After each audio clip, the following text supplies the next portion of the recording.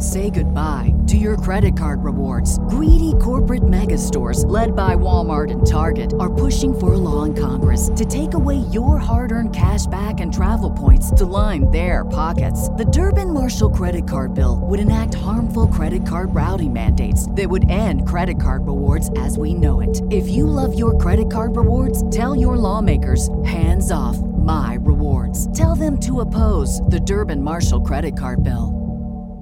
What's the easiest choice you can make? Window instead of middle seat? Picking a vendor who sends a great gift basket? Outsourcing business tasks you hate? What about selling with Shopify? Whether you're selling a little or a lot, Shopify helps you do your thing, however you cha-ching. Shopify is the global commerce platform that helps you sell at every stage of your business. From the launch your online shop stage to the first real-life store stage, all the way to the did we just hit a million orders stage? Shopify's there to help you grow. Whether you're selling scented soap or offering outdoor outfits, Shopify helps you sell. Wherever and whatever you're selling, Shopify's got you covered. Sign up for a $1 per month trial period at shopify.com/try. Go to shopify.com/try now to grow your business, no matter what stage you're in. Shopify.com/try.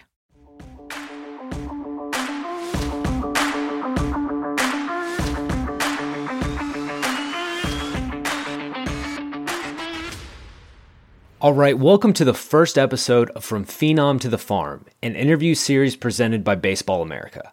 My name is Kyle Banduho, and I am your host.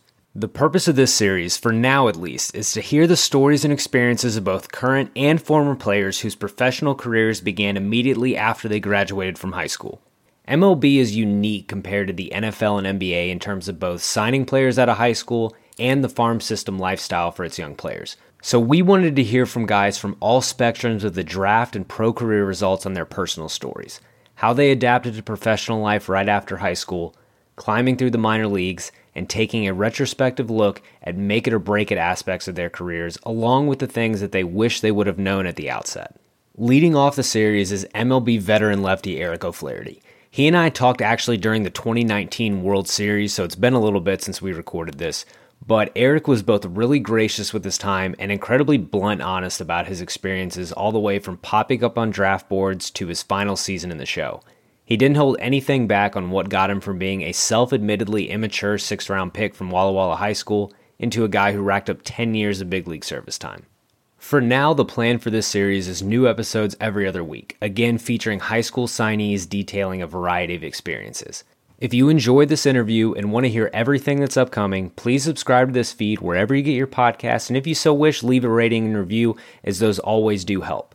Also, make sure to check out everything going on at baseballamerica.com.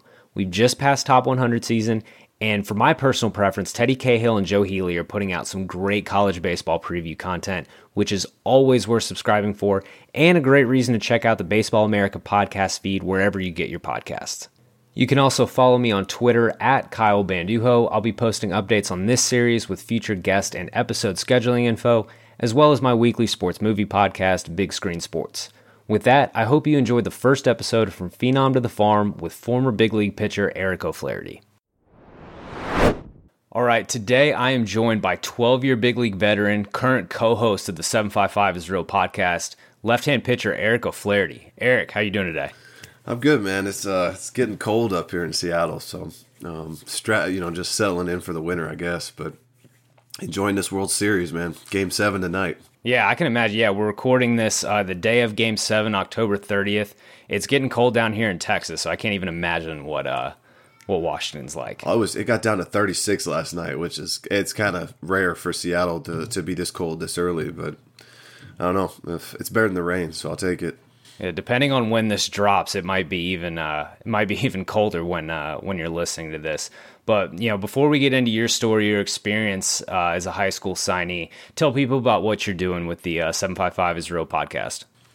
So I retired a couple of years ago and didn't really have much going on, and a beat writer from the Braves, a guy that covered the team when I was there, he reached out and just asked if I'd have interest in co-hosting a podcast. I think he'd heard some radio interviews or something like that, and I said sure. But it's been a pretty fun. We just kind of talk Braves baseball a couple times a week, whatever's going on with the team.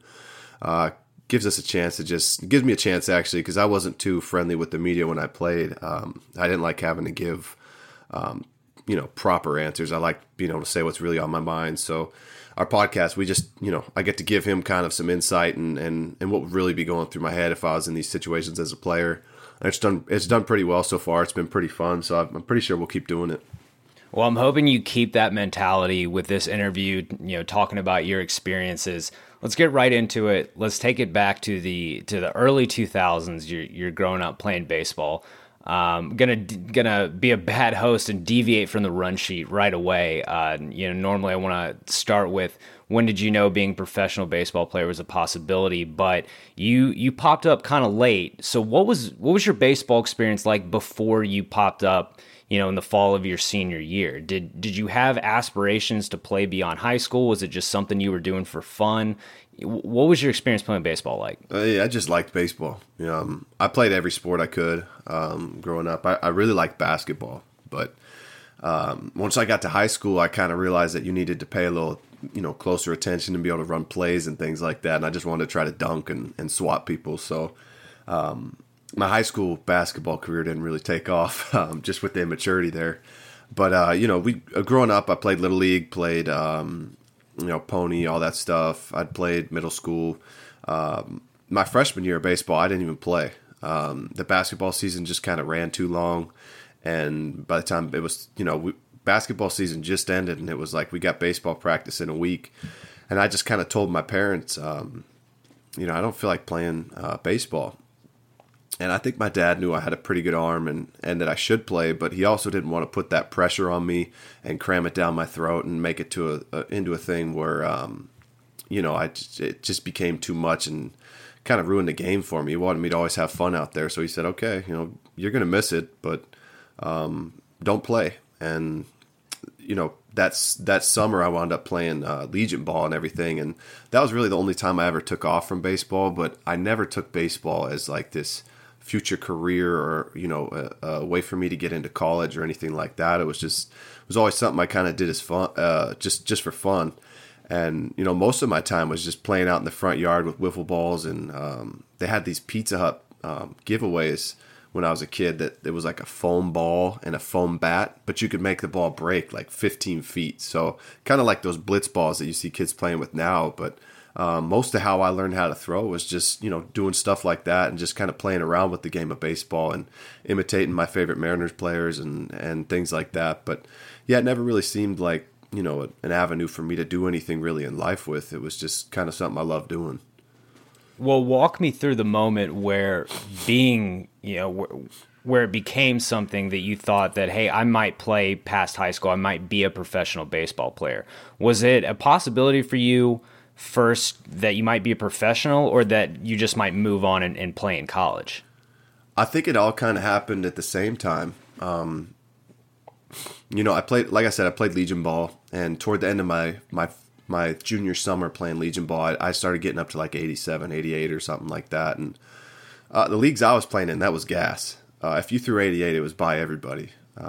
So that's early 2000s cheese. Oh yeah, it's gas, especially in the Northwest. I don't, down in California, Florida, Texas, I think they had plenty of kids doing that. But up in our leagues, man, if you were throwing 88, people were top step of the dugout, just in awe, right? So toward the end of my summer after my junior year, I'm playing for that team, and I got invited to play for a fall travel team. It was called Baseball Northwest. And they just took, the best kids on the eastern side of the state. They took the best kids on the western side of the state, and they made, kind of travel teams out of them. And there wasn't a ton of that up there. I just don't think it was that profitable. But regardless, I got invited to play, and, we'd play like junior college, D3 schools, things like that, and we'd compete against them. We'd beat most of them. It was a lot of fun. I pitched a lot. There were some pretty good games. I had some bad ones. I didn't really think anything of it. I just felt like playing more baseball, and I'd gotten zero pro ball attention throughout that season. But we went down to play in some tournament in Arizona at it was at the Mariners complex. The Mariners and Padres shared a complex in Peoria, and these were the nicest field I'd ever played on. So I pitched the first day against some team from Texas, and like I said, man, it's the kids down in Texas, California, Florida that were able to play year round, and the sport was so much bigger down there. It was just men against boys. We couldn't even compete with them. They killed us, and they were just so much better, so much more advanced. They were way better than any college team from the Northwest we'd played that whole fall. I did okay, but I could tell I wasn't really throwing them anything that they hadn't seen before. They weren't impressed with my stuff. I threw like 2 innings, and in the second inning, I took a line drive off my backside, left a huge welt. And when the coach took me out of the game, he said, "Hey, make sure you're ready for tomorrow. Ride the bike, ice, do what you got to do tonight." Because I told all the scouts you'd be pitching the showcase game at the big stadium, and I just kind of said, "Scouts." Scouts. What do scouts want to see me for? It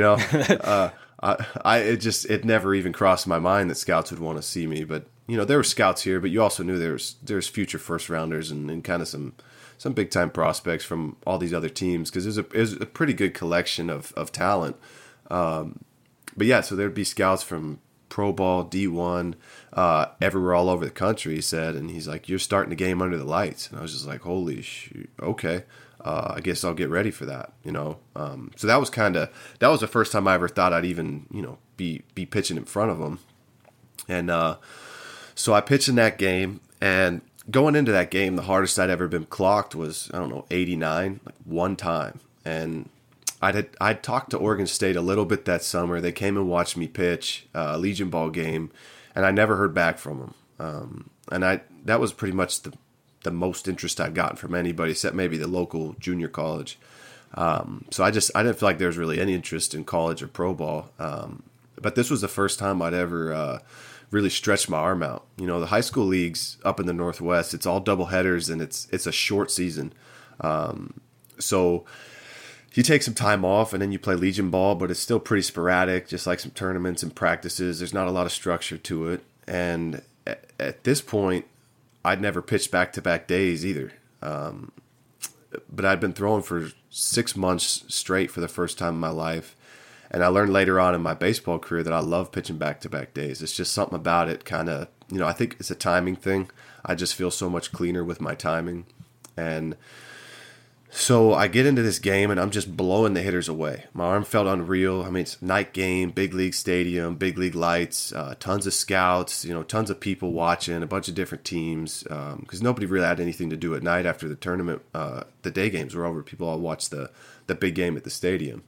And it was just a perfect atmosphere for me to really just kind of show out and get noticed. And after like the second or third inning, one of the guys on my team comes up to me and he goes, "Oh, hey man, my dad just said you're throwing 94. I was like, "What?" "I throw 87, dude. It's probably just a bad read, because nobody ever gave you credit back then for one pitch, one read. They just say, it's a off the bat or something like that. I always say off the bat. Mm-hmm. And then he goes, "No, man, there's 20 guns up there that have you sitting 92, 94 every pitch." And I kind of panicked for a second and didn't really, I didn't know what to do. It's like I didn't know I could do this, right? But I'm on this big stage, the biggest stage I'd ever pitch on. And luckily, before I could really overthink anything, the inning ended, and I just got back on the mound and started chucking again. So I think I threw 5 innings and punched out a bunch of guys. Nobody could touch anything I was throwing, and my breaking ball was really good too. And this was a team, I think, from Arizona that was a really, really talented, good team. A lot of good players on it. So I finish up the game, and we get all my teammates are freaking out, right? And they just think, "Man, I didn't know you could do that either." So I didn't even know that was in the tank. But it's the best I've ever thrown on that big stage. And so I checked my voicemail after the game, and my mom and dad had called, and, they said, "You got to call us back right away." So I thought, maybe a family emergency or something. So I called them back, and they're like, "What did you do? We got all these scouts calling us nonstop." right? They'd had 50, and we'd never heard from a single scout at all, ever. And they had 15 scouts call them during the game, which they're not supposed to do. They're supposed to, just scout and then call you when the tournament's over or something like that. And even the Oregon State coaches had called and asked if I was still coming there. And my mom was like, "Hey, we didn't even know you guys wanted him. We never heard back from you. What are you talking about?" So we kind of laugh about that. And yeah, there was just kind of this huge flurry, just this extreme interest out of nowhere almost overnight. Lefties didn't sit 93 with control back then. It wasn't, if you were throwing 93 back then, you were probably going to be a first rounder. So they were telling me, I was going to be a first rounder. There's all these scouts coming to the house every week, these damn questionnaires coming in the mail, colleges calling, saying, they'll give me a full ride, want me to come for a visit. Everyone around the high school started getting word of it. People started treating me different. It was a lot to take in for an 18-year-old. It sounds like you got thrust into this life of being a prospect. It wasn't something where gradually, you were an 88 guy as a freshman and it started. It was 0 to 60 for you, really. Really Did quick. that change how you felt about baseball at all?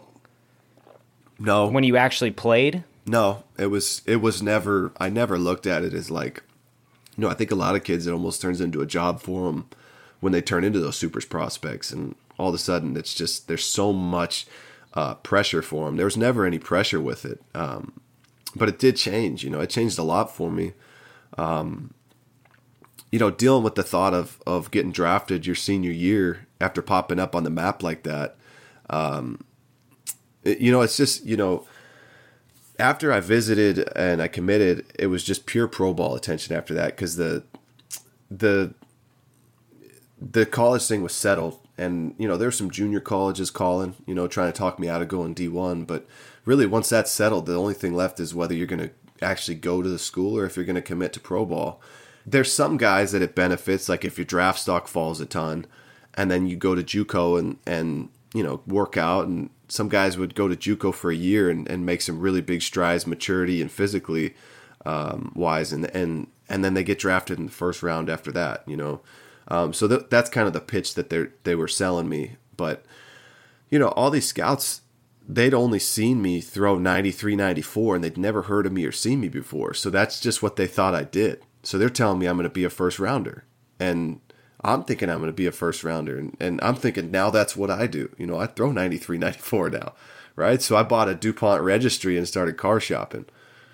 And you got a little bit ahead of yourself. Yeah, there. I did. I was 18 or 17 at the time.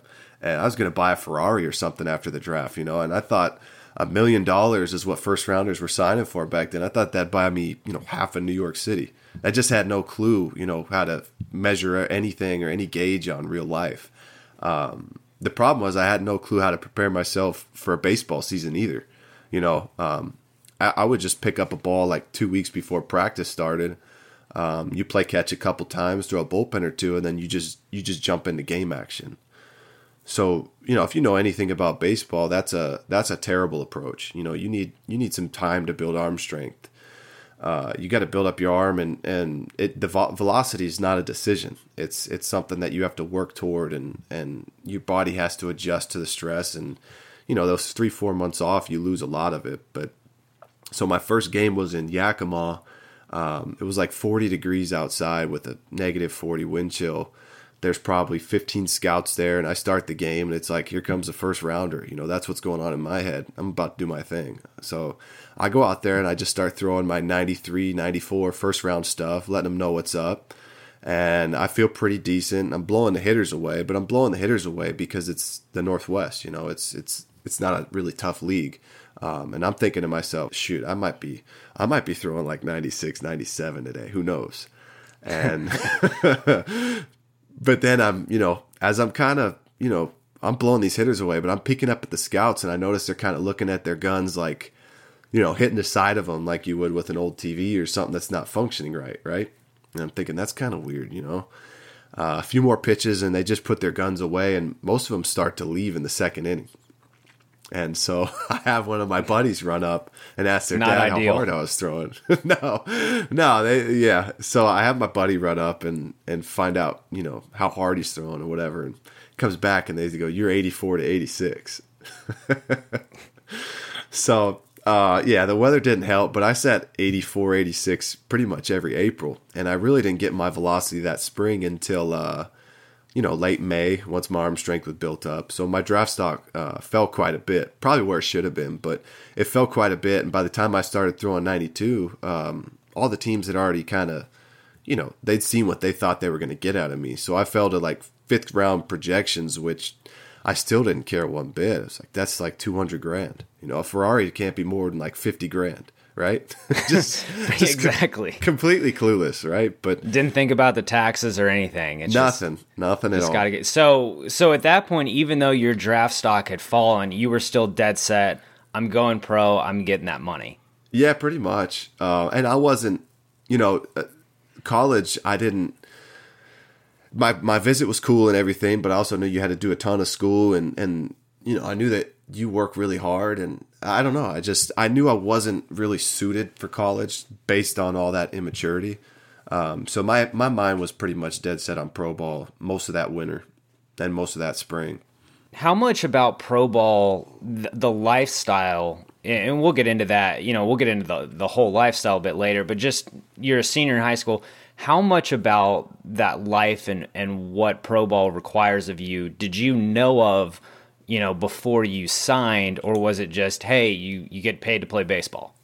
You get paid to play baseball. And I pictured even rookie ball, but it's pro ball, it's pro ball, right? So I pictured even rookie ball being, probably 10,000 people in the stands. There's zero. There's not a single person, and it's a 10 a.m. game. It wasn't how I pictured it at all, but what I had drawn up in my head was completely different from, the reality of it. So yeah, I knew nothing, and I knew you got paid to play baseball and call yourself a pro athlete. It sounds good to me. So draft day, you've gotten back up to 89, 91. You've touched 92. Your stock's where it's at. You get taken by the Mariners, your home state team, 6th round. What is that like? So draft day. So back then, all we really had was that MLB.com draft tracker, right? It had a little clip of you throwing. It had a scouting report, and then as the draft unfolded, just each guy's little profile would pop up next to that team in their slot. So I went to school, and the draft was starting at like 1, so I left school at noon. I didn't have anybody around me. My dad was at work. My mom was at work. I was just sitting on my couch and watching this draft tracker thing. And the rounds just go by. My agent had told me, he goes, "You're going to go anywhere from the 3rd round to the 7th or 8th round." And, just being naive, I just figured, I'm going 3rd round. I threw 92 last weekend, not really understanding how it worked or anything. But, so I get a call while the 4th round's going on, and it's this guy, Jay Harrison, that I really liked. He'd come to my house that offseason, scout for the Braves, and he said, and the Braves were on me hard, which kind of explains why I wound up with them later on in life. They always liked my arm, but Jay Harrison calls and he goes, "Hey man, we're not going to be able to take you with this 4th round pick, but if we take you in the 5th round, will you sign for $300,000?" I said, "Yeah, Yeah, you're rich." This was the thing yeah, I mean, that's got to be like 3 houses. I don't know. Let me get some of this money.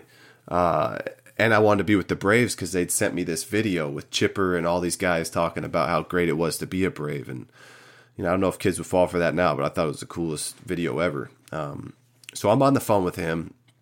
He's saying, "Well, you signed for 300." And then the 5th round pick comes and they take somebody else.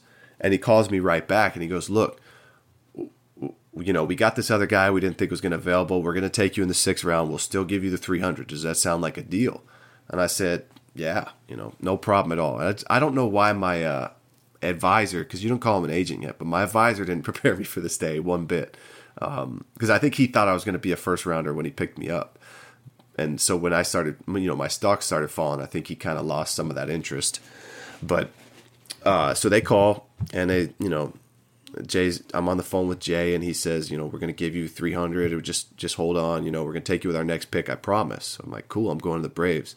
While I'm talking to him, my phone beeps, and it's Phil Geisler, a scout for the Mariners. And Phil calls me, and he says, hey, this is Phil Geisler with the Mariners. We're about to take you with our next pick. Will you sign for $150,000? I said, yeah, let's do it. I just wanted to play pro ball, right? So, I cost myself $150,000 right there just saying yes. But that was where my head Did you was have at. nerves, or were you just kind of taking everything as it was? No, I just had a big grin on my face. Like, this is awesome. These pro ball teams are finally drafting me. I was pretty dead set on the idea since I'd been told I was going to be a high draft pick. I was so committed to it that I just wanted into pro ball at that point any way possible. So you go in, you sign for 155. You're basically right in the bell curve of everyone you're around. You're in a surprisingly loaded 6th round. You've got a couple big leaguers, and you got Sean Marshall in there, Kevin Kuzminoff. I think Matt Kemp was a pick right after a guy me. named Matt Kemp goes 5 picks after you. Yeah. You can always hang your hat that you signed for more than Matt Kemp.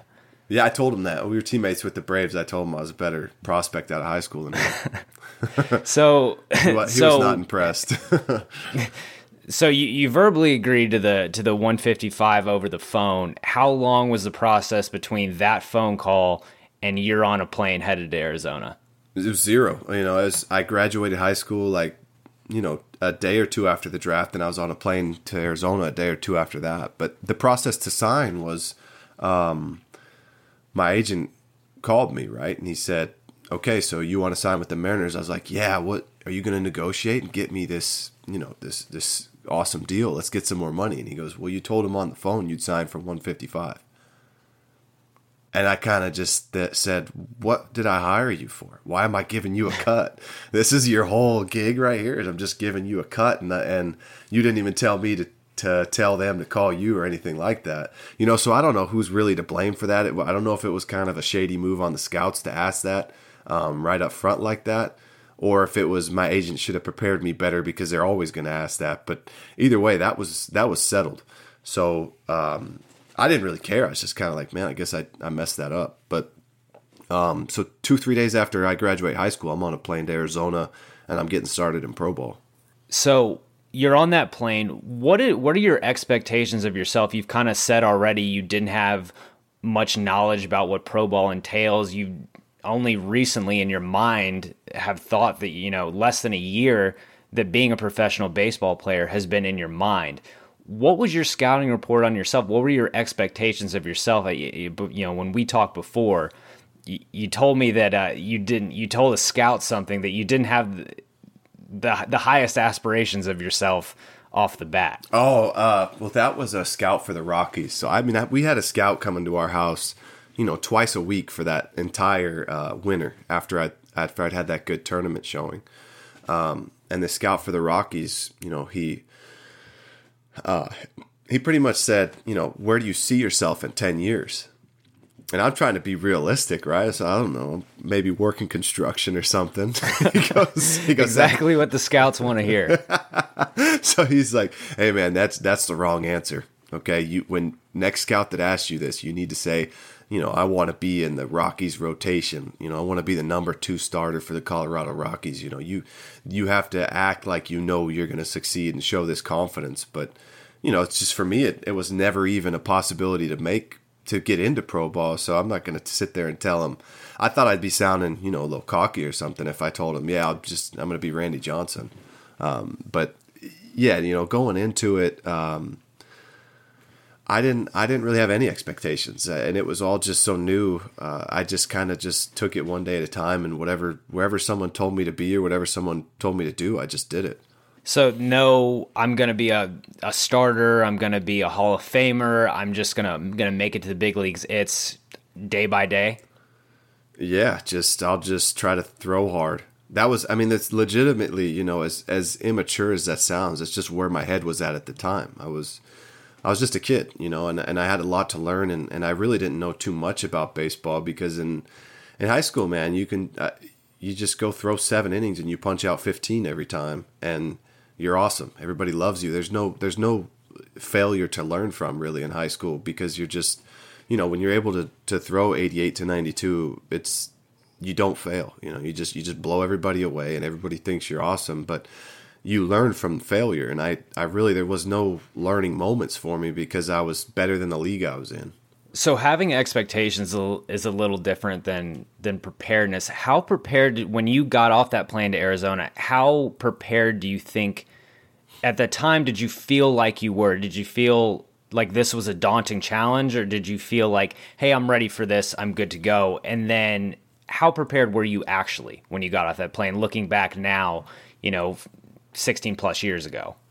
Physically I was prepared because I had a good arm and I was left-handed. And I figured pro ball was going to be hard, but I was ready to give it all I got. But, the place where I wasn't prepared was just kind of being out in the real world on my own, 3 days after graduating high school. So on a scale of 1 to 10, just overall, I was probably a 1.1. That's tough. Yeah. No, there's a lot of growing up I had to do fast.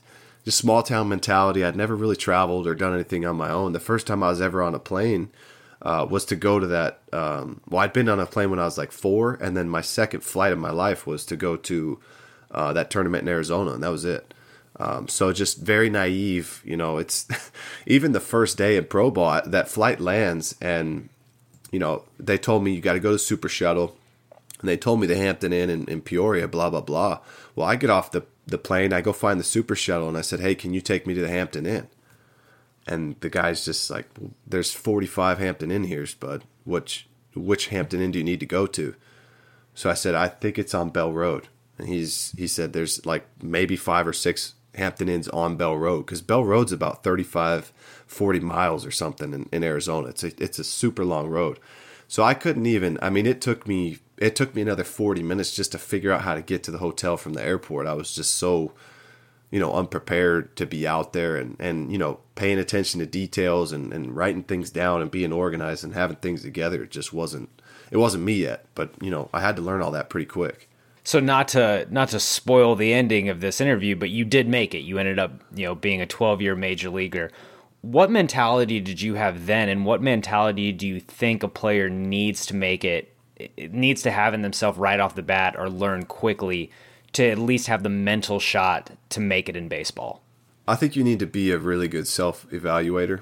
You need to be accountable, and you need to be, you need to have a mindset that, this was my mindset that I think helped me make it. And the reason I made it was that my mindset was just that, whatever happens, when I walked away from baseball, I was going to know I did everything I possibly could to be the best pro ball player I could.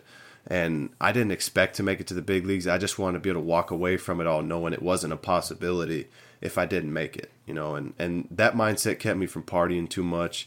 It kept me pretty consistent in the weight room. It kept me eating pretty healthy, taking care of my body, stretching, doing all the little things that I think make a big difference. And it was mainly just, I just had this fear of letting my future self down.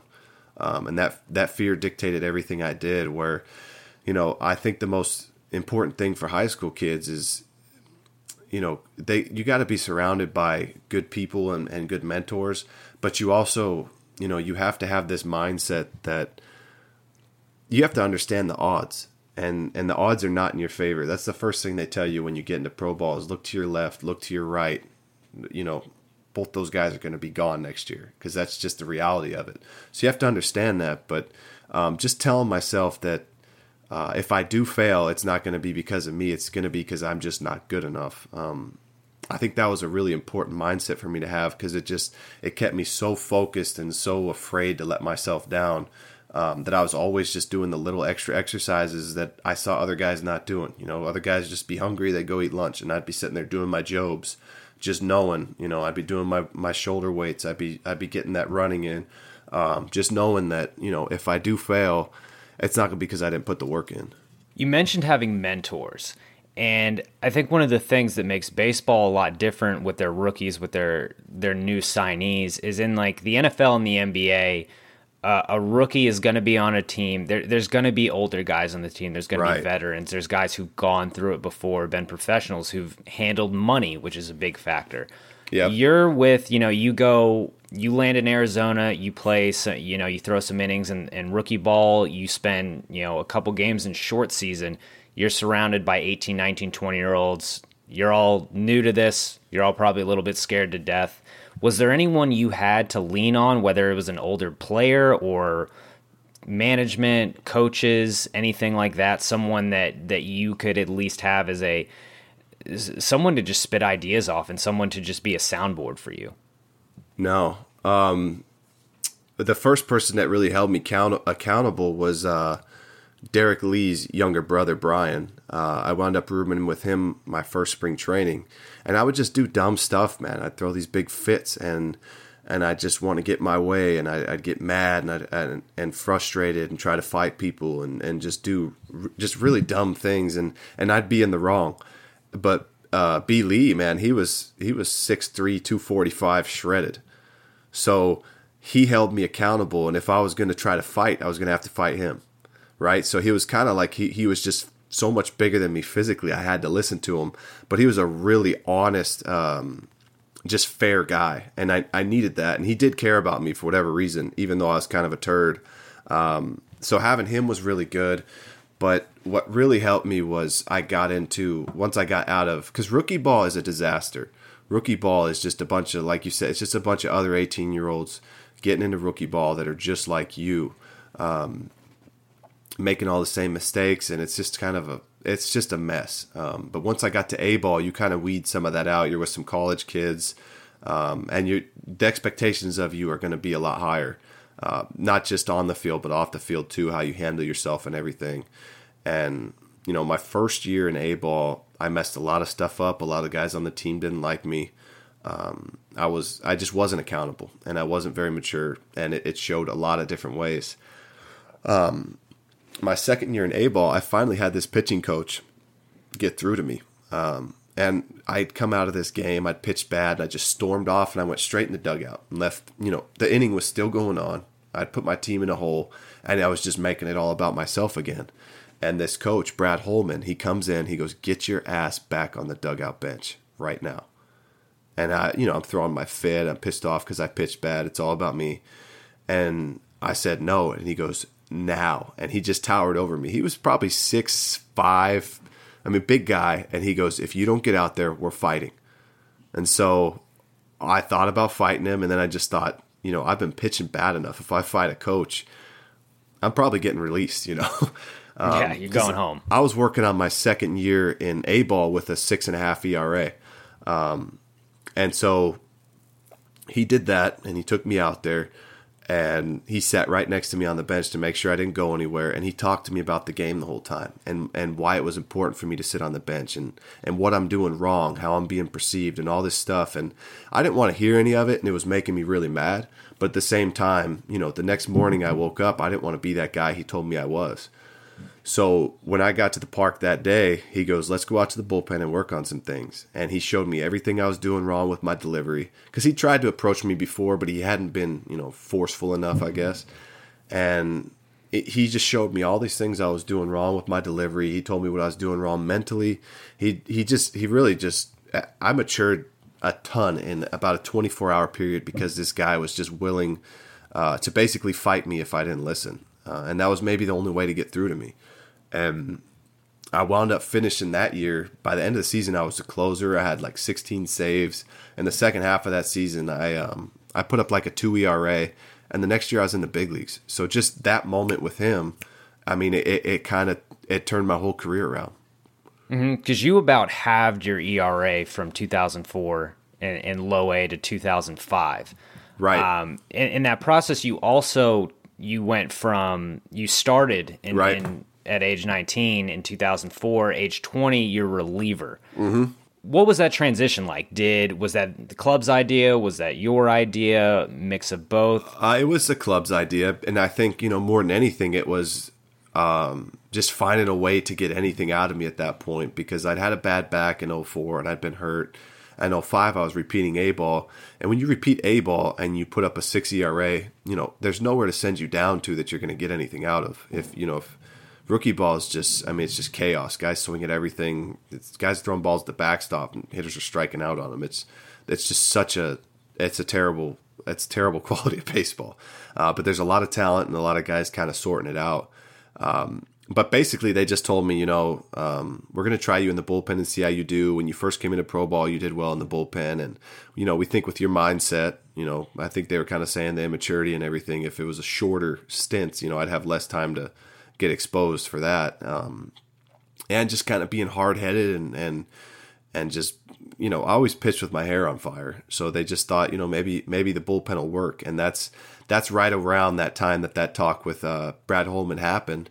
And, from there, I took on a different personality, and he's always been kind of a mentor for me and somebody that holds me accountable and tells me when I'm wrong and isn't afraid to have the tough conversations. So, I always talk about him, and he changed not just my career, but he changed my life. So it sounds like that's how you got a handle on your on-field stuff, how you set yourself on the trajectory to being a big leaguer.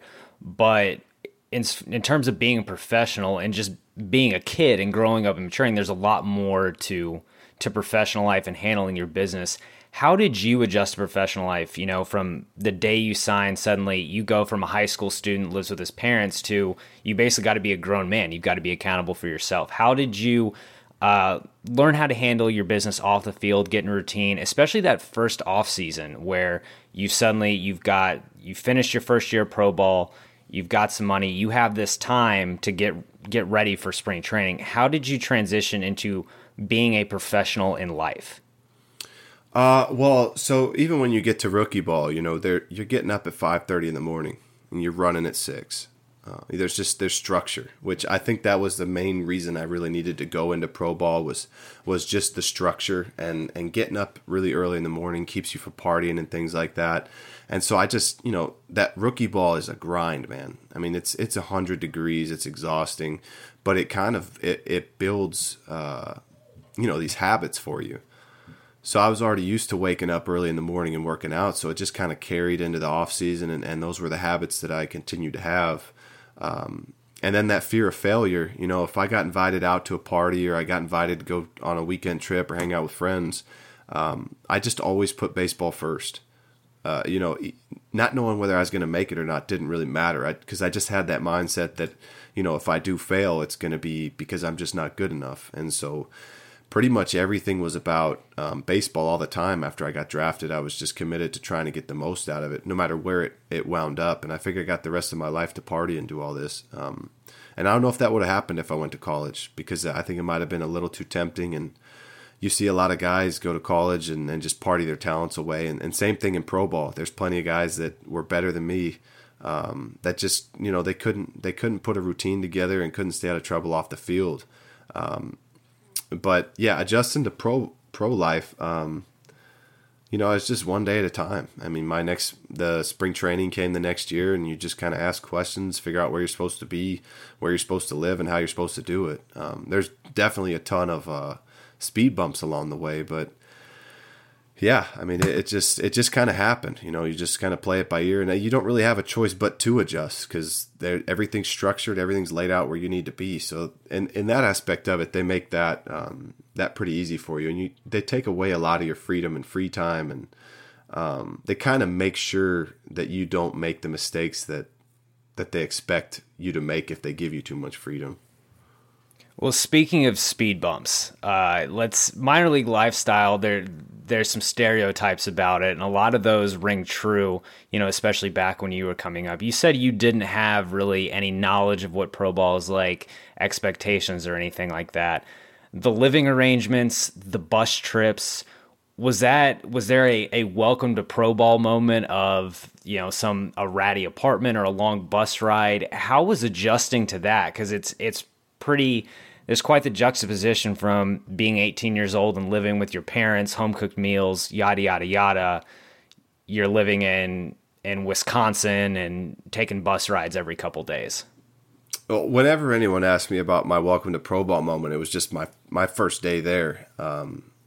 You do all the physicals and everything like that, and then you go out on the field and you watch a game. And the first guy I saw throw is throwing 96, 97. He's got a hammer curveball. He's hitting the glove. He's punching everybody out. And I'm just sitting there thinking, like, man, if this is this is what guys are doing in pro ball. I don't stand a chance here because I know I can't do that. But, the next day I found out it was Felix Hernandez. So that was kind of my welcome to pro ball moment of just like getting a taste of all that talent. And then as far as, and then the next day's game, guys are throwing balls off the backstop and throwing it all over the place. I'm like, okay, I got a shot here. The food was terrible. I couldn't believe the food. Going to Appleton, Wisconsin and playing in front of 0 people somewhere in Michigan after that. And it's 6 degrees outside. Nobody's at the games. It was tough, but you just, I never really let that bother me, and I didn't know any different. I didn't come from any kind of glamorous life. I grew up in a small town. My dad was a mailman, so, people put food in front of you, just eat it, right? Some of the bus rides were tough, but, none of that really ever fazed me. And I just I knew that wasn't the end game. I knew that wasn't the goal. I didn't know where I was going to wind up, but I knew this wasn't it. And I knew if I did fail at this level, then whatever, I'll go home. I guess I never really looked too far ahead. I just knew there was somewhere better that I could be, and I was just going to, bust my butt and see where I wound up. But the food didn't bother me. The facilities didn't bother me. The most minor league stop, though, definitely Clinton, Iowa. You pull into this place, and there was this wet dog food plant in left field. And when you get off the bus, guys would just start gagging. It smelled so bad. I can imagine that smell in my mind. My God, and man. It makes me want to puke. The whole town smelled like it. It was disgusting. And, after the game, you go to shower, and they hadn't unclogged the drains or cleaned the showers and probably since they opened the stadium. I don't even know how long. So when you go to shower, there was like 3 feet of standing water in there. And it was just, God, I mean, that's probably the most minor league thing I can describe. It's just showering in, days old bath water, shower water from a bunch of dirty minor leaguers. That was kind of one of those things where I was just like, man, I don't want to repeat this league just to never come back here. Some motivation to never have to smell like dog food again. Yeah. And I think that's the thing, the motivation. I just looked at everything crappy that was going on as motivation to get to the next level. So let's go back to, I guess, your signing. You agreed to that $155,000 bonus. You mentioned you're from a working family and everything, and you're living this minor league lifestyle, but you're 18, 19, 20 years old. You have money for the first, your own money in your hand, and a lot of it for an 18-year-old. You wouldn't be described as, a bonus baby. You didn't have 7 figures or anything like that, but it's not an insignificant amount of money at all. Was there a lot of trial and error in terms of handling your money? How did you go about it? Would you tell yourself some things, do some things differently if you could do it again? I blew right through it. My dad offered to help me with the finances, and I just said, no, I got this, Dad, And I think a lot of times my dad, he just knew that I needed to learn hard lessons myself. And so I just told him I'll manage it. I went out and bought an Escalade. I settled for an Escalade because I realized Ferraris were like $400,000, right? So I went out and bought an Escalade. A week and a half after graduating high school, I get a check for $72,000. I have no clue what taxes are. I didn't care about taxes. I thought the taxes on my signing bonus would be probably $800. Because I just had no grasp on anything, right? Not quite. Right, yeah, no, I think it was like 15,000 or something, and you didn't pay those till January, and then you got another check for 70-something thousand, which was like, $70,000 will never run out. In your high school mind, the most I'd ever had in my bank account was $700. So I go out, I buy an Escalade, I'm going to the mall, buying new clothes, buying DVDs, buying all this stuff. It's just what you did when you were bored, because you'd finish a rookie ball day, or, you finish your rookie ball day at 1:00, and you'd have 8 hours in a city by yourself to do whatever you wanted. So you just wander over the mall, and you got money in your pocket. Let's buy some new shoes or a DVD. I bought a ton of DVDs. Yeah, those aged well. Yeah, they did. Yeah. I think I still have a few of them, but yeah, so I just had all these DVDs and I'd go over to the mall and you eat out every meal. And the thing is, you start getting your minor league paychecks. My first minor league paycheck was $103 for 2 weeks. You're getting meal money. It's like maybe $20 for a week. So I didn't do a good job calculating the math of how long that was going to work, but I wound up, kind of figuring out once I had to pay taxes, that money's not going to last forever. But at that point, it was almost, a little too late because I still had to pay rent. I had to ship cars. I had to buy flights. You have to do all this stuff, for the minor league season. That's just the expenses to play pro ball never match up with the salary. If you're making $5,000 a year and that's gone. You're already $5,000 in the hole by the end of spring training, paying your rent and paying for your your deposit on your apartment for the season. And if you get sent down, you got to ship your car somewhere else. So I blew through my signing bonus. I was out of money in 2005, and I had to ask my dad to loan me some money to get through the season. And then after the season, I sold my Escalade, traded in for like a 4Runner or something that was worth $30,000 less. And I got some cash back, and I lived off that until I got to the big leagues. So I guess around 2021, you learned how to manage your money. You've had that talk with your pitching coach. You've kind of turned your on-field performance on. You're learning the big league lifestyle. You're 21 years old. You head to high A for the first time. Where's your mindset at the beginning of that year? Because you'll end that year, or you'll get to the majors that year. When you reported to Inland Empire, where were you at with your expectations of yourself? Did you think at that point that you were going to be a big leaguer still? Did you have that expectation yourself, or were you just trying to survive another year in pro ball? Well, I didn't know what the higher levels were at, but I knew that, A ball was no longer a challenge by the end of that season. And so I come into spring training the next year, and there weren't a ton of really good, talented lefties in our organization. And the mechanical adjustments I'd made with Brad Holman, all of a sudden I was able to throw 90-93, and I could put it wherever I wanted. I could cut it, sink it.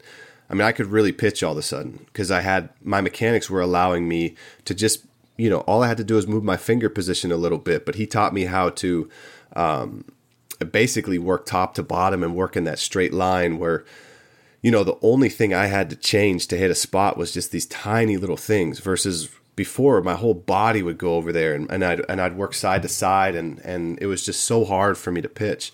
But after I worked with him, I could just dot up.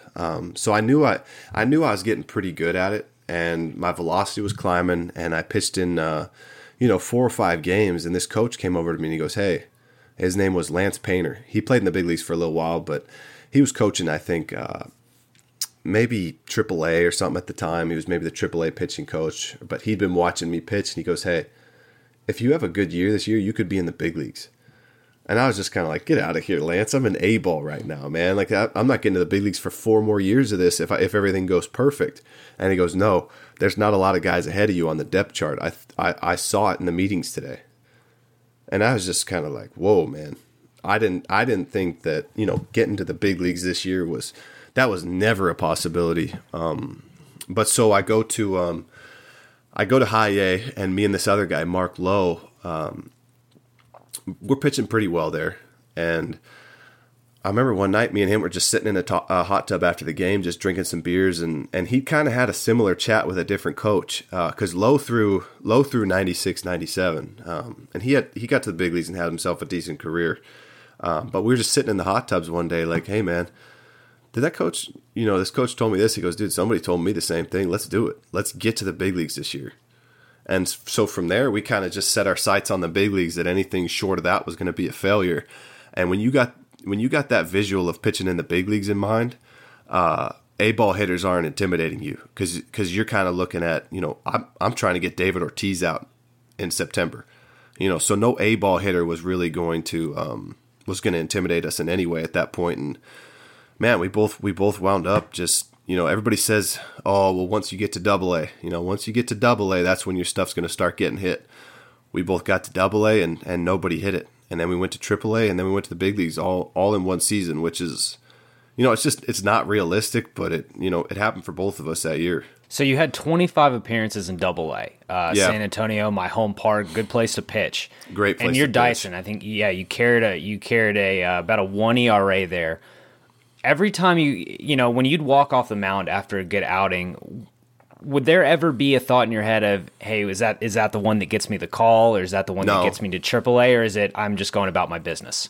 No, it was just one game at a time, and I knew I was good, though, man. To be honest with you, I don't know if I've ever thrown the ball better than I threw in Double A that year. I put in so much mechanical work. Brad had given me these drills, man, and I did them every single day relentlessly.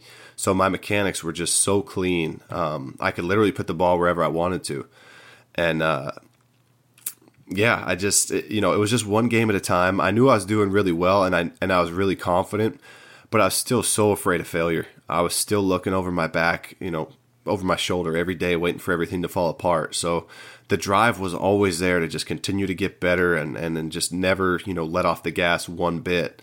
It just kind of came together. I don't know if I've ever thrown the ball better than I did that year. Walk me through the day you got the call, because you had an atypical big league debut. Oh, yeah. It was weird.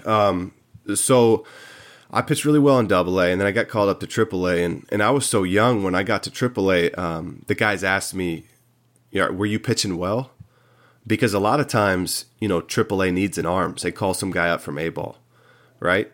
But they're asking me if I'm pitching well because, if I'm pitching well, then I'm here to stay. That means they got to make a move. Somebody's getting released. And I didn't want to be cocky, but I wasn't going to lie to them. So I just said, yeah, I've been dealing, and it's the most humble way I could, but also letting them know, this is a real call up. I'm here to stay.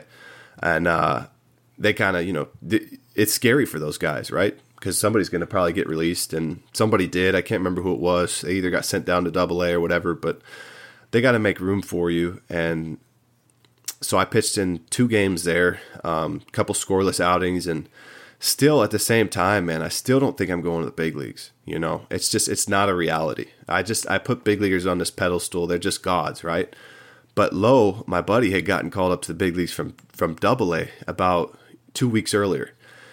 And I'm pitching in AAA, and then we get like an off day. And what had happened was I got called up, and then we immediately went on a road trip. So we get back to Tacoma, and we got our first off day. I'm just trying to get settled into Tacoma. I haven't done laundry. My bags are everywhere. I don't have a suit or anything like that to get called up. It's not even a possibility yet. I figured I'd be there just as long as I was in Double A. And I get this call to my hotel room. It was Brownie, the manager. And he just says, hey, get your stuff ready because you're going on a flight. We're sending you back to San Antonio. And I said, okay, I'll start packing right now.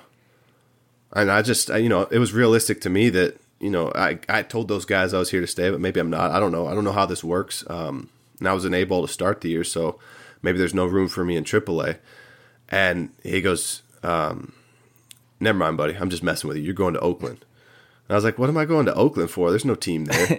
Didn't register? No, I didn't register at all, man. I mean, realistically, it just didn't seem possible to be in the big leagues, right? I mean, it was just this level that was just so absurd. And he's like, there's a team in Oakland, buddy. It's the Seattle Mariners, the organization you play for. You're going there tonight. You're pitching for them. And I just was like, holy crap, man. Okay, thank you so much. And I hung up the phone, and I just started just bouncing off the walls, screaming in my hotel room. I just couldn't contain my energy. But I only had like 20 minutes to pack and get to the airport.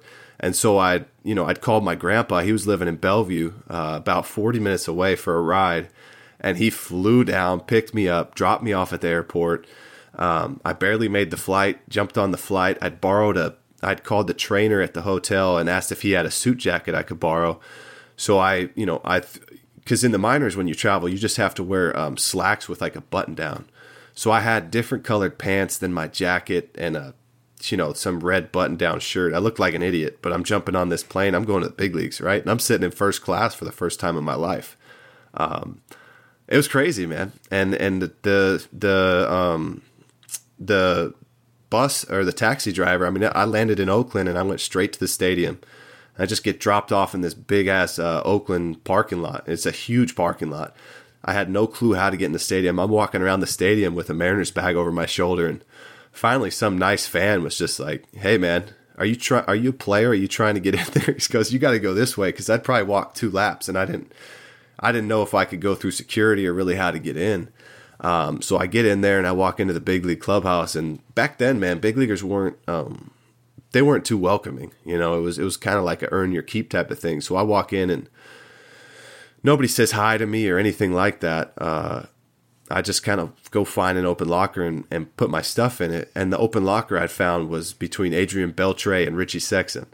So the 2 highest paid guys on the team. Yeah, but there's an open locker. And, you know, one of the things they do in the clubhouse is they give the veterans an open locker to put their clothes in, and then their baseball stuff's in their locker, right? So they had this open locker they were sharing, and this, you know, dumbass rookie just shows up and starts trying to take their open locker. So I get blown up for that, and they take all my stuff and just throw it out in the middle of the clubhouse and say, "You're not putting it here." So then I just start walking around. Luckily enough, the clubby comes up to me soon enough, and he goes, "Hey, you're in that corner behind the, you know, there's like this little cubby hole stuff behind a pillar." And I said, "Cool." You know, I didn't have any problem with that. So I unpacked my stuff, found the manager and everything, and I go out for the workout, and the manager says, "Hey, we got a problem. We were going to put Soriano on the DL today because his neck hurt. You know, that's why we called you up. But he says his neck feels better and he doesn't want to go on the DL, so you're going back to Tacoma tomorrow." And I wasn't sure if this was another joke or what, but I wasn't going to, you know, question it. So I said, "Okay." So you got to sit you got to stay in the clubhouse during the game. And you're probably going to fly back to Tacoma tomorrow morning. You know, we're really sorry about this. And, you know, that was kind of the worst way that you could get called up, is to get called up all the way to the big leagues and just find out, well, you're actually not here. You're going back. You're not pitching. You're not doing anything. But I got to taste it. I ate some of the clubhouse food. I played catch on the field and everything. And in my mind, I was just like, that was cool enough. You know, You're like a 60% a big leaguer. Yeah, whatever. That was a fun experience. I'll go back to Tacoma. You know, no entitlement at that point. Just happy to be sharing anything with those guys. I watched the game in the clubhouse, and you know, I talked to the media and stuff, done all these interviews like I was there, and then after the game, I'm kind of just walking back to the bus, packed all my stuff up, and I'm going back to Tacoma. And Raul Ibanez just walked back with me to, which, you know, that meant a lot because other guys wouldn't even say hi to you. But Raul Ibanez, who's one of the nicest guys in baseball, he walks back to the bus with me. And he goes, "Hey, man, I've heard some good things about you. You're going to be here soon enough. You know, keep your head up. Just go down there and work hard." And I was like, "Okay, you know, I guess that's what I'll do." You know, I didn't feel as bad about it after talking to him, especially him saying that he'd already heard about me and I was going to be back. So I sleep in the hotel, and I got a 11 a.m. flight back to Tacoma the next day. And about, you know, I'm going to leave for the airport at 9:30. I get a call from the traveling secretary at, 9:10 or something like that. He goes, "Hey, you need to stop by my room real quick." And when I go to his room, he hands me an envelope with like $1,500 in it. I'm like, "What? You know, what's this for?" And he goes, "That's your meal money. You're staying for the trip. Okay, be ready to fly to Anaheim after the game tonight."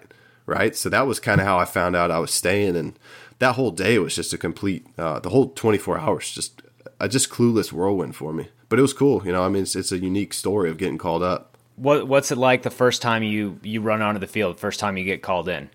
Oh, man. So I didn't get to go on the field at game time, right? But the first day. So then that day they say, "You're here. You know, you're going to be down in the pen tonight. We're going to try to get you in the game. We want to get you, you know, your debut and get everything going." And, you know, in Double-A, I'd been throwing 93, 94 that summer. My velocity was, you know, the highest it ever been, but it was colder in Oakland, and, you know, I was nervous, man. I was so nervous. I wasn't even comfortable stretching in front of the big leaguers. You know, I wasn't even comfortable sitting or talking or making any noise. I mean, I just wanted to be invisible down there. So I didn't stretch or do anything before I went in the game. I just sat in the corner with my head down, didn't look at anybody, kind of just watched the game unfold. And then in I think it was the 7th inning, the phone call rings and they say, "Get O'Flaherty going." So I just jump out of my chair, you know, almost hit my head on that little dugout roof in Oakland. and I kind of do like a quick stretch, just grab a ball and just start chucking the ball all over the place. I'm so nervous. The fans are just all over you. You know, you're not used to that in the minors, not big league heckling, but these fans are just like, hey, you're going back to AAA tomorrow if you keep throwing like that. I'm scudding balls. I'm overthrowing the catcher. I mean, it's just a mess. So I finished warming up and they call me in the game, and I jog in the game, and for whatever reason, I just looked up at the Jumbotron. And you see yourself on one of those things for the first time. That's when the reality hit that, you know, you're really in the big leagues about to do this right now. And I had to stay out of my head big time because, you know, it's easy to kind of have to overthink it and have that panic attack where you're realizing, man, I'm legit big leaguer now. I'm pitching in a big league game. And so I go in there and you know, I'm just so nervous. I'm just clamming up and I can't even feel the ball in my hand. And I'm throwing about 87, 88. The first batter I face is Mark Kotze. The first pitch I throw, he laces a double off the right field wall. And that was, I was like, oh man, this could get out of hand in a hurry. The next guy was Eric Chavez, and I strike him out. And then Frank Thomas comes up, and I have to intentionally walk him, thank God, because he looked 47 feet tall. His legs not looked a like small trees. Dude. No, I would have had, you know, that would have been a bad at bat. That could have been pretty ugly. But I couldn't believe how big he was. I mean, I'd seen him on TV and everything, but he was just ridiculous, just a monster of a human. And so I walk him. The next guy's Milton Bradley. He grounds out to first, and then they take me out of the game. And it just all happened. It was just a complete blur. But just getting out there and experiencing that for the first time, man, it was unreal. It was I couldn't feel my legs. I couldn't feel the ball in my hands. It was super overwhelming, but it was pretty awesome. I was going to ask you what your welcome to the big leagues moment was, but I feel like Mark Kotze taking your first pitch for a double might be this is going to be tough. That was a welcome to the big leagues moment in its own, but my real welcome to the big leagues moment where, you know, I felt like I'm legitimately here was A-Rod hit a ball about 600 feet off me at Safeco, and the pimp job and everything, and it was just a front row seat to something you'd seen on TV, you know, hundreds and hundreds of times. And I watched the Mariners growing up, so A-Rod was, you know, one of my favorite players, and he got in. I threw him a fastball down and away, you know, pretty safe pitch, and he hit it. He nuked it 700 feet to left. It's upper deck at Safeco, which nobody does. And I knew that because I'd watched a lot of games at Safeco. People don't go upper deck there. They do now because the balls are different. But when he hit that ball, man, it was just like this front row seat to something just majestic, the most pure baseball swing I'd ever seen in my life. It was kind of cool, you know. That's when I knew I'm definitely in the big leagues. So you spend 2006 in the big league, you get 15 games in 2006. You spend a majority of 2007 in the big leagues, pretty much the whole year. You throw 56 games. 2008, wheels seem to come off a little bit. Well, I hurt my back in 2008 in spring training. And, you know, it was a different culture back then where if you were a young guy, you weren't really allowed in the training room. And you definitely weren't supposed to be hurt or have a bad back, right? So I'd hurt my back pretty bad, but I wasn't going to say anything. You know, I was just saying, you know, I was happy to be in the big leagues. I'm going to just pitch through this and get it done. And there's just certain things you just can't pitch through. So I was completely ineffective.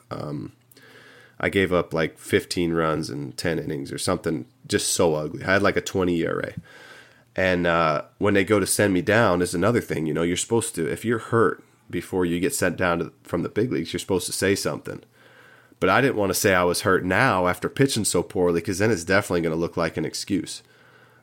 So I continued to pitch in AAA when I went down there. And then finally, I just couldn't pitch anymore. Like I couldn't get out of bed. I remember one time I was at the mall with my wife and I had to crawl to the car. My back was getting so bad. So I finally told the team and we did the MRIs and we tried to fix it and rehabbed it. And it had gotten so bad that a doctor told my wife I was probably never going to pitch again.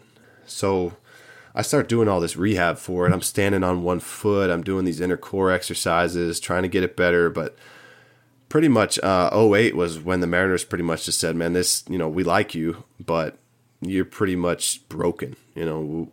So they tried to slip me through waivers, and that's when the Braves claimed me because the Braves had always had that eye on me. And I don't think they knew the extent of my back injury. But yeah, that was my whole '08 was me just being hard-headed and trying to pitch through a back injury that I shouldn't have pitched through. Did the thought ever creep into your head, especially after a doctor tells your wife that you actually might be done? Oh yeah. I'm telling you, I couldn't, I spent that whole summer, crazy thing, because I was making like $240,000 because I had a good big league split after I got sent down. But I spent that summer, it got to the point where my back was so bad, they told me to stop coming to the field. Because the drive in Tacoma was like 40 minutes from where I was living in Seattle, and the drive would kill my back. And they just said, look, until you can walk and move and do baseball stuff, just stay home. So I spent that summer playing NBA 2K on a beanbag chair. So you got the college experience then. I pretty much did. Yeah. I'd drink whiskey for my back to try to kind of like loosen it up and feel better. I did my rehab in Seattle, which, it took a lot of time, but it worked, and it helped me kind of create a base kind of maintenance program for my back that made sure it never really got bad again. It would still flare up at times throughout my career, but the MRIs that I did that summer, I had 2 herniated discs, and I had a stress fracture, and I had a cyst on my spine that was growing into the nerve. So I don't blame him for thinking this guy's probably never going to return and be an effective big leaguer. Well, then walk me through, in the fall of '08, you get released, you're playing 2K, back's just a wreck. A year later, you're coming off a 3 ERA season in the Braves bullpen. What's the difference? There's a lot of differences. Like I talked about, the culture and with the Mariners was that old school kind of crusty vet culture that a lot of it's kind of, it cuts you down, and I think it's part of it was young players, as you've seen, can be pretty damn good at the big league level if they're confident and comfortable. And I think part of it was a way that the old school vets kept themselves in the game was to beat you down when you got there and make sure you kind of felt like you didn't belong. That was kind of the culture in Seattle was kind of rough. There was a few cool guys, Beltre was really cool, Ibanez was really cool, but there's plenty of other guys that just, they'd rip you every chance they got.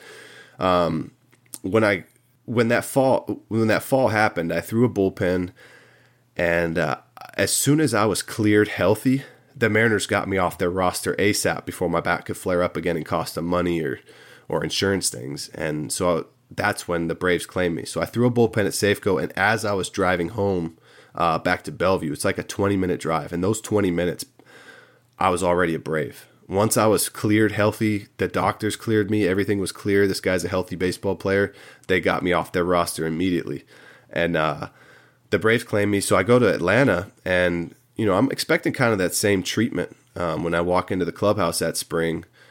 They had this thing called Camp Roger at Turner Field, whereas Roger McDowell would bring all the pitchers in, and you just kind of throw some bullpens and get ready. So I walk into that thing at Turner Field, and then I'm going to drive down to Orlando from there. And I'm walking in, and I need some shower shoes or something. I go into this office, and I ask the clubby if I can get some shower shoes. And this guy was a dick. I love him to death now. I know him now. I love him. His name is Bill Akery. But young guys he didn't like. I hadn't done anything. I just show up, and I didn't really nail it because I didn't introduce myself or anything. I just showed it. I just walked into his office asking for stuff. But the other guy sitting in there was Bobby Cox. And before Bill Akery could be a dick to me, Bobby took the shower shoes off his feet, handed them to me, and told me to get out of here before, Bill gets up, gets in my ass. You could probably sell those on eBay now. I still have them. Yeah, because that was an important moment for me. I was like, man, this might be different here if that's Bobby Cox who's going to be a Hall of Famer. So I take Bobby's shower shoes and I scamper out of there, and I go to sit down in my locker, and I'm just kind of unpacking and settling in, getting ready for this first workout. And Bobby walks over and he goes, "Hey, you're O'Flaherty, huh?" I was like, "Yes, sir, Bobby. Good to meet you, Mr. Cox."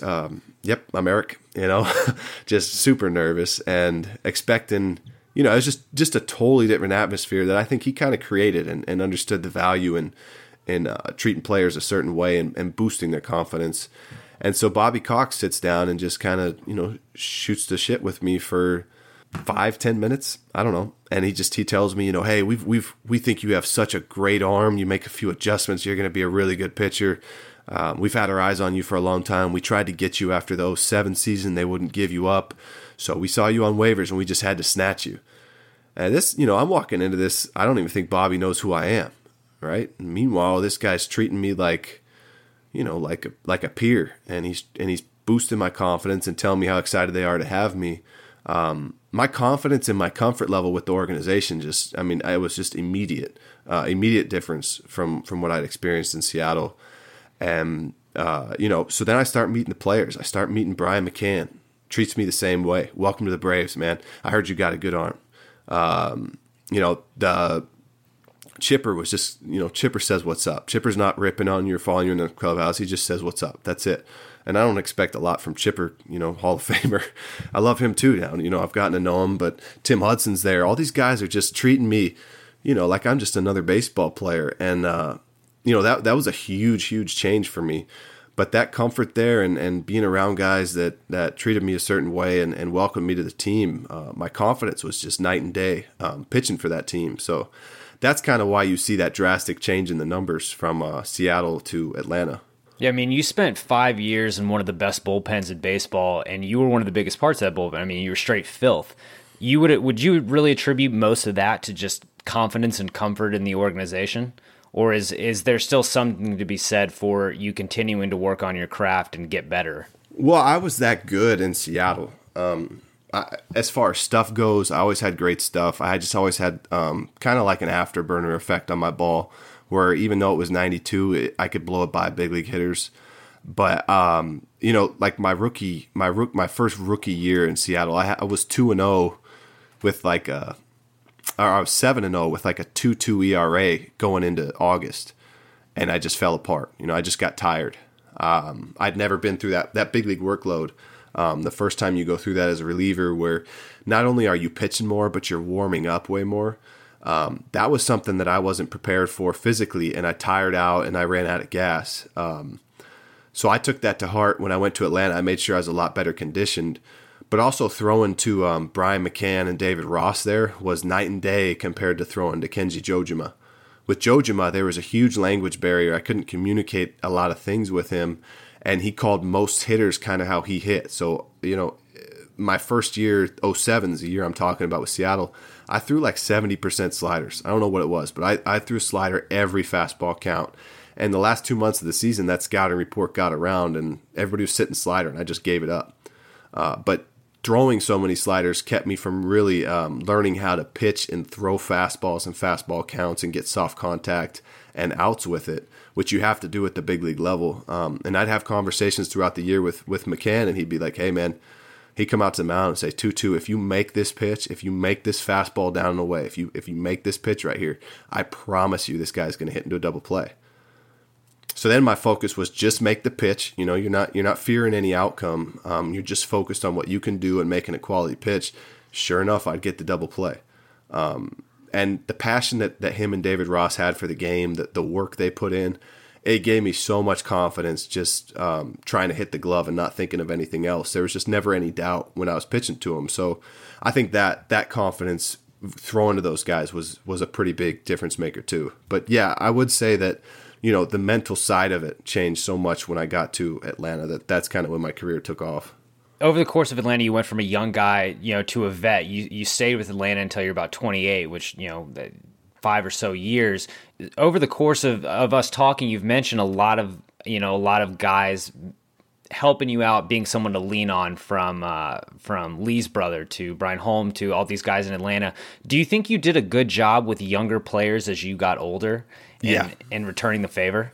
Yeah, absolutely. I was hard on them. I'd make sure that they understood what was accepted or expected out of them. But, I learned a lot about how to communicate with a younger generation. For me, I respected the big leaguers so much that when they screamed at me, I just figured I was wrong, right? And when they were on my ass and riding me hard, I respected the level so much that I just shook my head and said, okay. I learned with the next generation that came up that if you just get on these guys, you're just a jerk, and they don't respect that because every generation's a little different. And I learned that with these guys, you got to befriend them. You got to earn their trust, and you got to get in there and kind of finesse that situation a little bit to the point where they don't want to disappoint you. And so I learned I was going to play video games and hang out with the young guys. And this was going to be my end to get through to them. I was going to build a relationship with them. And then when I tell them, you can't do this way, you can't say that, you can't treat this person that way, you can't be late, you can't do this, because you have to tell them a lot of times the things they're doing wrong, or they're going to continue to do them wrong. But the finesse of the situation was what I really learned how to do. And then just learning that, a thought that you have that's just basic knowledge to me, like, say a guy calls a 2-2 slider and the hitter's a really good off speed in the zone hitter, right? Understanding that you're throwing a chase pitch here and knowing where to miss with it. Maybe if he gets a slider middle down on the plate, he can crush it. But if you get it down and away, right, it's a really good pitch to the guy. So if I miss, my focus is to miss off the plate away, not miss middle. That thought process to me was just common sense at the point I was at in my career. But you'd say something like that to a young guy, and they never even thought of how to dictate their miss, how to prepare themselves if they do miss, to make sure they miss here versus miss there. They just always knew to try to make the pitch, and they didn't really know how to control their misses or just that kind of limiting the damage thought process that you can have. But you say those things to those guys, and it's like a light bulb goes off. They've never even thought of it. And I learned that you just communicate with them and you just tell them your thought processes and talk baseball with them as much as possible, because you might just say one thing that kind of resonates in a certain way that can, it can change the course of their whole season. How long into your Atlanta run did you feel like a vet, and did you feel like you were in the big leagues to stay and someone who could impart knowledge on younger players? Probably when I came back. I felt like I was here to stay after the 2010 season, because I went to arbitration for the first time, and I had a guaranteed salary, for the first time. And once you get that arbitration, you're going to have to suck pretty bad to get sent down. It's not going to be, your first 3 years, you could wind up throwing 3 innings and we need an arm tomorrow. You're on a bus to Gwinnett, AAA. But once you get to arbitration, you kind of feel a little bit more secure, a little bit more safe, where if you have a bad outing or not, it's not going to be the end of the world. And then that next year was my best season, just having that comfort and knowing I was in the big leagues to stay. So yeah, that's probably when I felt like I was there to stay. And then the veteran thing, that was more when I came back. I guess when I signed a free agent deal and went to Oakland, but in Oakland, everybody had a year or two, so they didn't really care about veterans or respect that, respect how hard it was to stay in the game, because not many of them had been through the grind. So you kind of had to go about it in a different way in Oakland. But when I came back to Atlanta, I definitely felt like there was that veteran feel to how people treated me and how I was respected in the clubhouse. Well, you mentioned you knew you weren't going to be sent down for performance reasons or anything like that. That wasn't an issue for you because, you were lights out while you were in Atlanta, but in 2008, you get the 2 words no pitcher ever wants to hear. You have TJ. No, that was in 2013. I had TJ. 2000, yeah, 2000, yeah. What did I say? 2008. Yeah, honestly, 2013, your last year with Atlanta, and your first run with Atlanta, you get TJ. What's the day of the diagnosis? Did you kind of know it was coming with that pain in your elbow? Yeah, I already knew it. So what happened was in 2012. I started having this pain in my elbow in June, and I'd already had bone spurs and a partially torn ligament since 2005 when I was with the Mariners. I missed the playoffs that 2005 season because of a bone spur in my elbow, and they did an MRI and saw a partial tear there too. So I rehabbed it that whole off season, and then it never really hurt again. It'd pop up here and there, but it wasn't really a problem. But 2012, in about early June, my elbow starts kind of bugging me, and it just gradually got worse and worse to the point in late July, I tell the trainers about it. And, the Braves at that point had said, if you back up your 2011 season, we'll talk about doing an extension after the year. So I really didn't want to come forward and say my elbow was bothering me. But I also knew that if there was something wrong, you can't really hide an injury to your elbow in the big leagues. So I wound up getting an MRI. And I'm walking around the mall waiting for the results, and Jeff Porter, the trainer, calls me and he goes, hey, Bull, you got a T tear in your ligament. The doctors think you should probably get it operated on, but if you're putting up numbers right now, you're getting people out. Maybe you want to wait, but it's all up to you. And so that extension was pretty much gone as soon as that phone call happened. I knew the team wasn't going to extend me. So I was just like, you know what, I'm putting together a good season. Let me just ride this thing out, and I'll see if my elbow gets better in the offseason, because it's gotten better before. So I finished that year, and I actually finished that season scoreless. I threw another 20 innings or something because I was just hot. That was another reason I didn't want to shut it down, is I'd just been throwing the ball really well. And so I finished that season out, and it gets a little better in the offseason, but every time I'd work out or lift any weights or something, it'd flare right back up. If I went to pick up a box or anything where my hand had to be flat and I had to put that valgus stress on my elbow, I'd just get a sharp pain right in the joint. And but I didn't want to mess with it if I was still getting people out. And so I go into spring training in 2013, and I'm throwing like 84 miles an hour, but I'm still getting people out somehow. It's just, I'm just locating the ball well or whatever. I get through spring training. But the pain at that point it was at the point where I was like, this is a problem. And I know it's a problem, and I just didn't want to deal with it. I didn't want to go through the process of getting an MRI and finding out I needed Tommy John. But deep down, I pretty much knew I was having it, because I was teammates with Johnny Venters, and Johnny was pretty much, he was 100% accurate at diagnosing people's elbows because he had so many problems. So, I'd go ask Johnny and say, hey, it hurts when I do this. He'd go, does it hurt when you do this too? And he'd say, what about this? And then he'd kind of look at my elbow for whatever reason. He goes, you need Tommy John. It's like, come on, man. Don't tell me that. He goes, nah. Lie to me. Yeah, just lie to me. But he was right, And so I pitched like the first month and a half, and I was pitching pretty decent. But I knew I wasn't right, and I knew I was kind of just skating by. And finally I had this outing against the Mets where my elbow was just killing me. And I finally went to the trainer and just said, hey, man, let me get some anti-inflammatories or something like that. And he goes, okay, yeah, we'll get some anti-inflammatories for you, but you're probably going to need an MRI, because we did that one last year. And if this thing gets any worse, you're risking really just snapping it in half, which could be a lot worse of a tear and worse rehab, I guess. I don't know if it's worse or not, but so we do the MRI, and sure enough, it's torn, 80% or something like that. And he's just like, look, man, you gotta get Tommy John.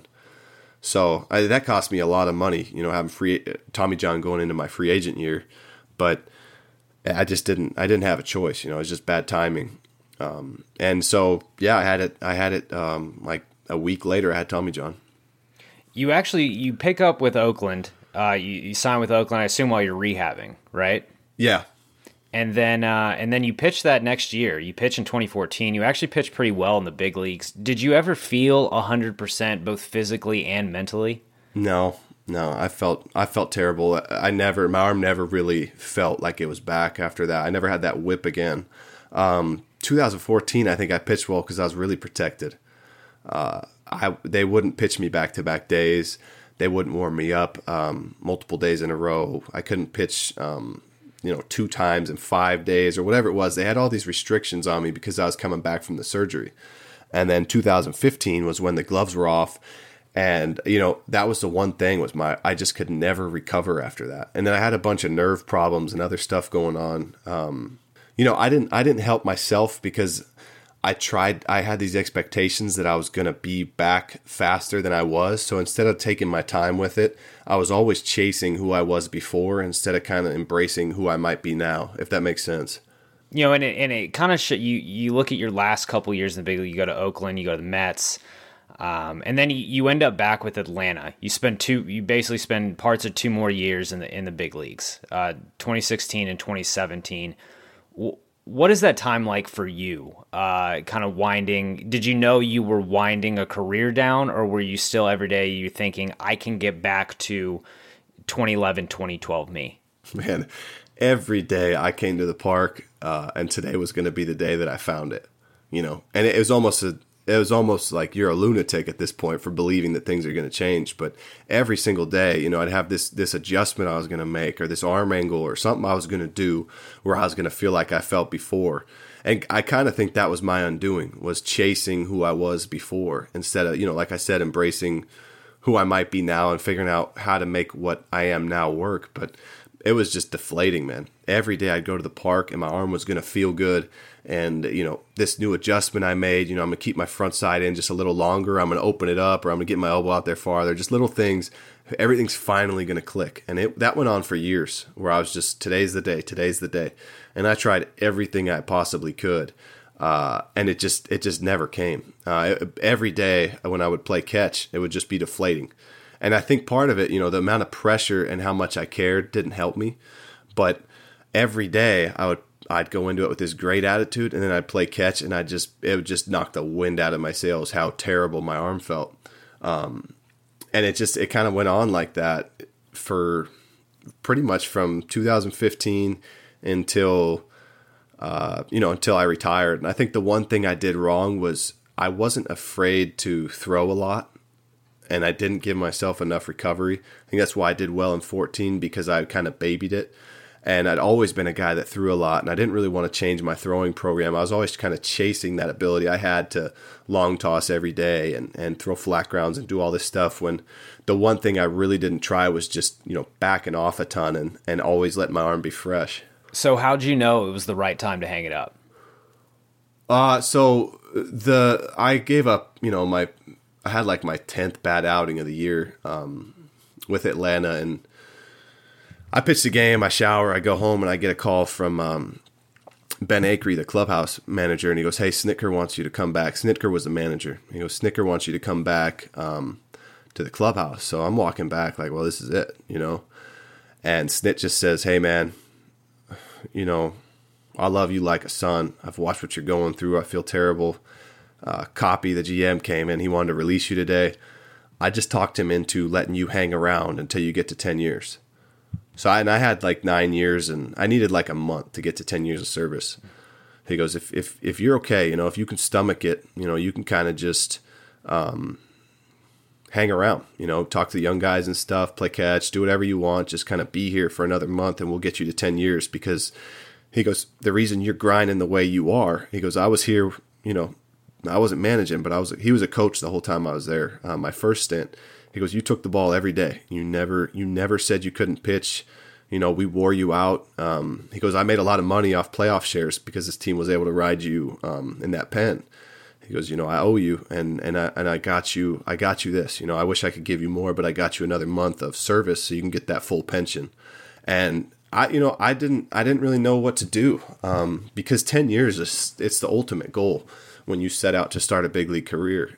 Guys want to have that 10 years is just the benchmark. And so I went around the clubhouse and I asked Terry Pendleton, guys that had 10 years. And I said, is it real? Does it, can I feel good about this if this is how I get 10 years? And R.A. Dickey, Terry Pendleton, they just both looked me in the eye and they go, dude, any way you get to 10 years, you got 10 years. The reason you're having trouble getting to 10 years is because of who you were earlier in your career, taking the ball every day. Take the 10 years. Just do it, because I kind of felt, I don't know, I didn't feel good about it. I felt like I was cheating to get my 10 years by just, not being good enough to pitch in the big leagues and just hanging out in the clubhouse for that extra month. But, they had said, if you can throw bullpens and if you're back, if you're throwing really well and you make some adjustments, maybe we activate you. You're not for sure getting released, but for right now, we're just trying to buy you time, and we really want to get you to 10 years. So that's what I wound up doing, man. I just hung out, and I still don't know how I feel about it. I don't ever walk around and claim like, oh, I got 10 years, but I guess it'll be nice when it comes time to collect the pension. So it's been about 2 years. You've hung it up. You look back now. You say you're not sure how you feel about the 10 years, but how do you feel about the 9 years and 11 months? When you look back at your career, how do you sum it up? I feel good about it, man. And the thing is I get to look back at it now and just be like, damn, I was pretty good for a while, and just, it takes a while to get that taste out of your mouth, because I failed for 3 years in a row at the big league level. I mean, I constantly failed, and not even the stats, but just playing catch was a failure every time. I mean, it cut me deep to just not be able to do this thing that I'd been able to do my whole life. So, it took some time away from the game to be able to look back at, 2011, 2012, those big years I had, and just some of the situations I got out of, some of the things I did, and actually kind of pat myself on the back and say, damn, you were pretty good. Or to look back on those years in the minors and the changes I made. At this point now, I can look back and be pretty proud of who I was, and a lot of the hard work and everything like that. But initially, man, it's that taste of failure and failing like that. It takes time to absorb it and get rid of it and to move on past it, because that's kind of your last impression of baseball and everything like that. I mean, it took me a year to even watch baseball again after I got released by the Braves. I just went home and checked out completely on it. But yeah, looking back, man, I mean, what a fun ride. What a crazy thing to get to do with your life, to get to play in the big leagues and have all these stories and experiences and memories, man. It's unreal. Looking back, I got to be pretty happy with that ride. And what do you think you're going to take from your baseball career into your post-career life? Because I think that's a thing that guys, whether they're hanging it up in the minors or hanging it up after a 12-year long big league career, don't really know what's next. What are you taking with you for the rest of your life from this career? Besides a handsome amount of money and a pension. Well, the work ethic, accountability, I think you learn because you come up through the minor leagues and there's guys way more talented than you, and they suck, because they suck mentally. And you look at life situations and people that succeed in life, a lot of those same traits that make you successful in baseball, you can find when you hang around successful people. There's these attitudes, there's similar attitudes, there's certain mindsets, there's certain approaches to situations, how they handle failure. You watch how people go through their life, and most of the time, the successful people that are having this good ride and doing well, they have a lot of similar traits. And then a lot of people that fail, it's, I'm getting screwed. I have this bad luck. It's not fair. But that doesn't help you in any way to fix your problems. And so I think a lot of successful people are really good self-evaluators. Sometimes it can be too much, but for the most part, I learned that, being accountable, respecting people, treating people well, just knowing who you are and that emotional intelligence and understanding yourself, all those things that make a good person and make a successful person in baseball, those apply to pretty much every avenue in life that I've experienced so far. So that's kind of the stuff that I'm really taking from it, is just how important character is for success. Lastly, the thing that you attributed a lot of your big league success to is that the atmosphere in the Braves clubhouse and in that organization. Do you think there's a better way for organizations to prepare their high school signees and kind of bring that environment down to the rookie ball levels to their young players? Or do you think it's better to have kind of the trial by fire environment? I think it's happening already.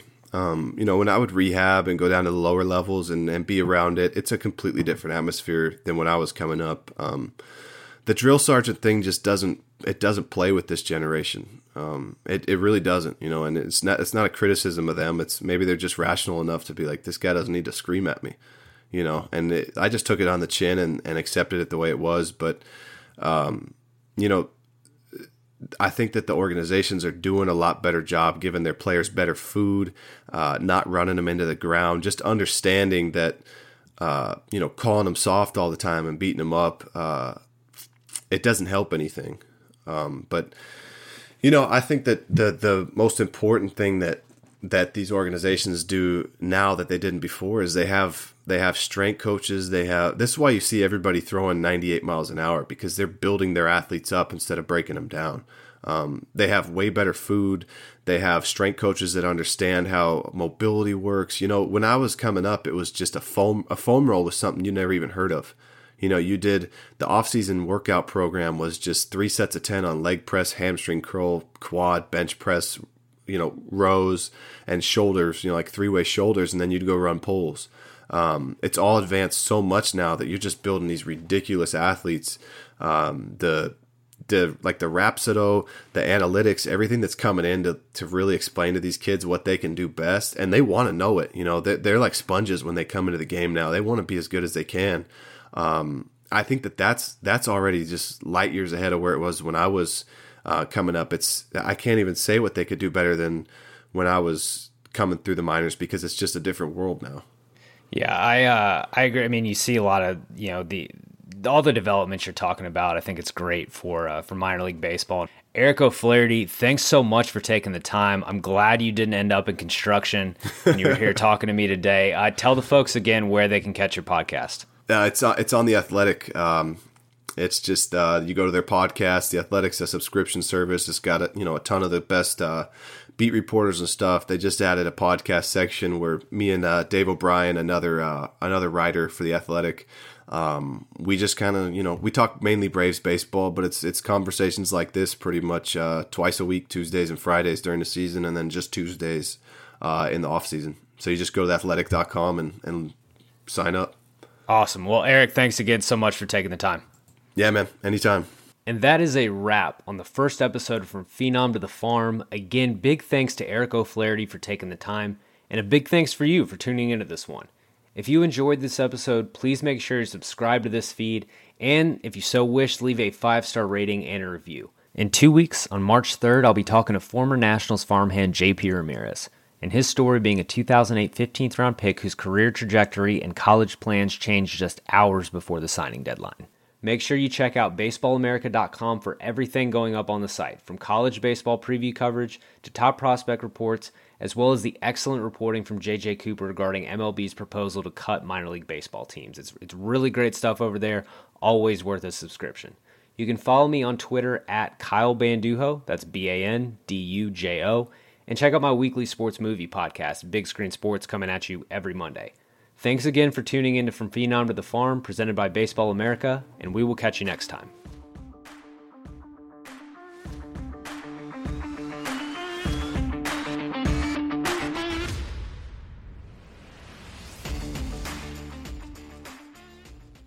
Say goodbye to your credit card rewards. Greedy corporate mega stores, led by Walmart and Target, are pushing for a law in Congress to take away your hard-earned cash back and travel points to line their pockets. The Durbin-Marshall credit card bill would enact harmful credit card routing mandates that would end credit card rewards as we know it. If you love your credit card rewards, tell your lawmakers, hands off my rewards. Tell them to oppose the Durbin-Marshall credit card bill. Everybody in your crew identifies as either Big Mac Burger, McNuggets, or McCrispy Sandwich. But you're the Filet-O-Fish Sandwich all day. That crispy fish, that savory tartar sauce, that melty cheese, that pillowy bun. Yeah, you get it. Every time. And if you love the Filet-O-Fish, right now you can catch 2 of the classics you love for just $6. Limited time only. Price and participation may vary. Cannot be combined with any other offer. Single item at regular price. Ba-da-ba-ba-ba.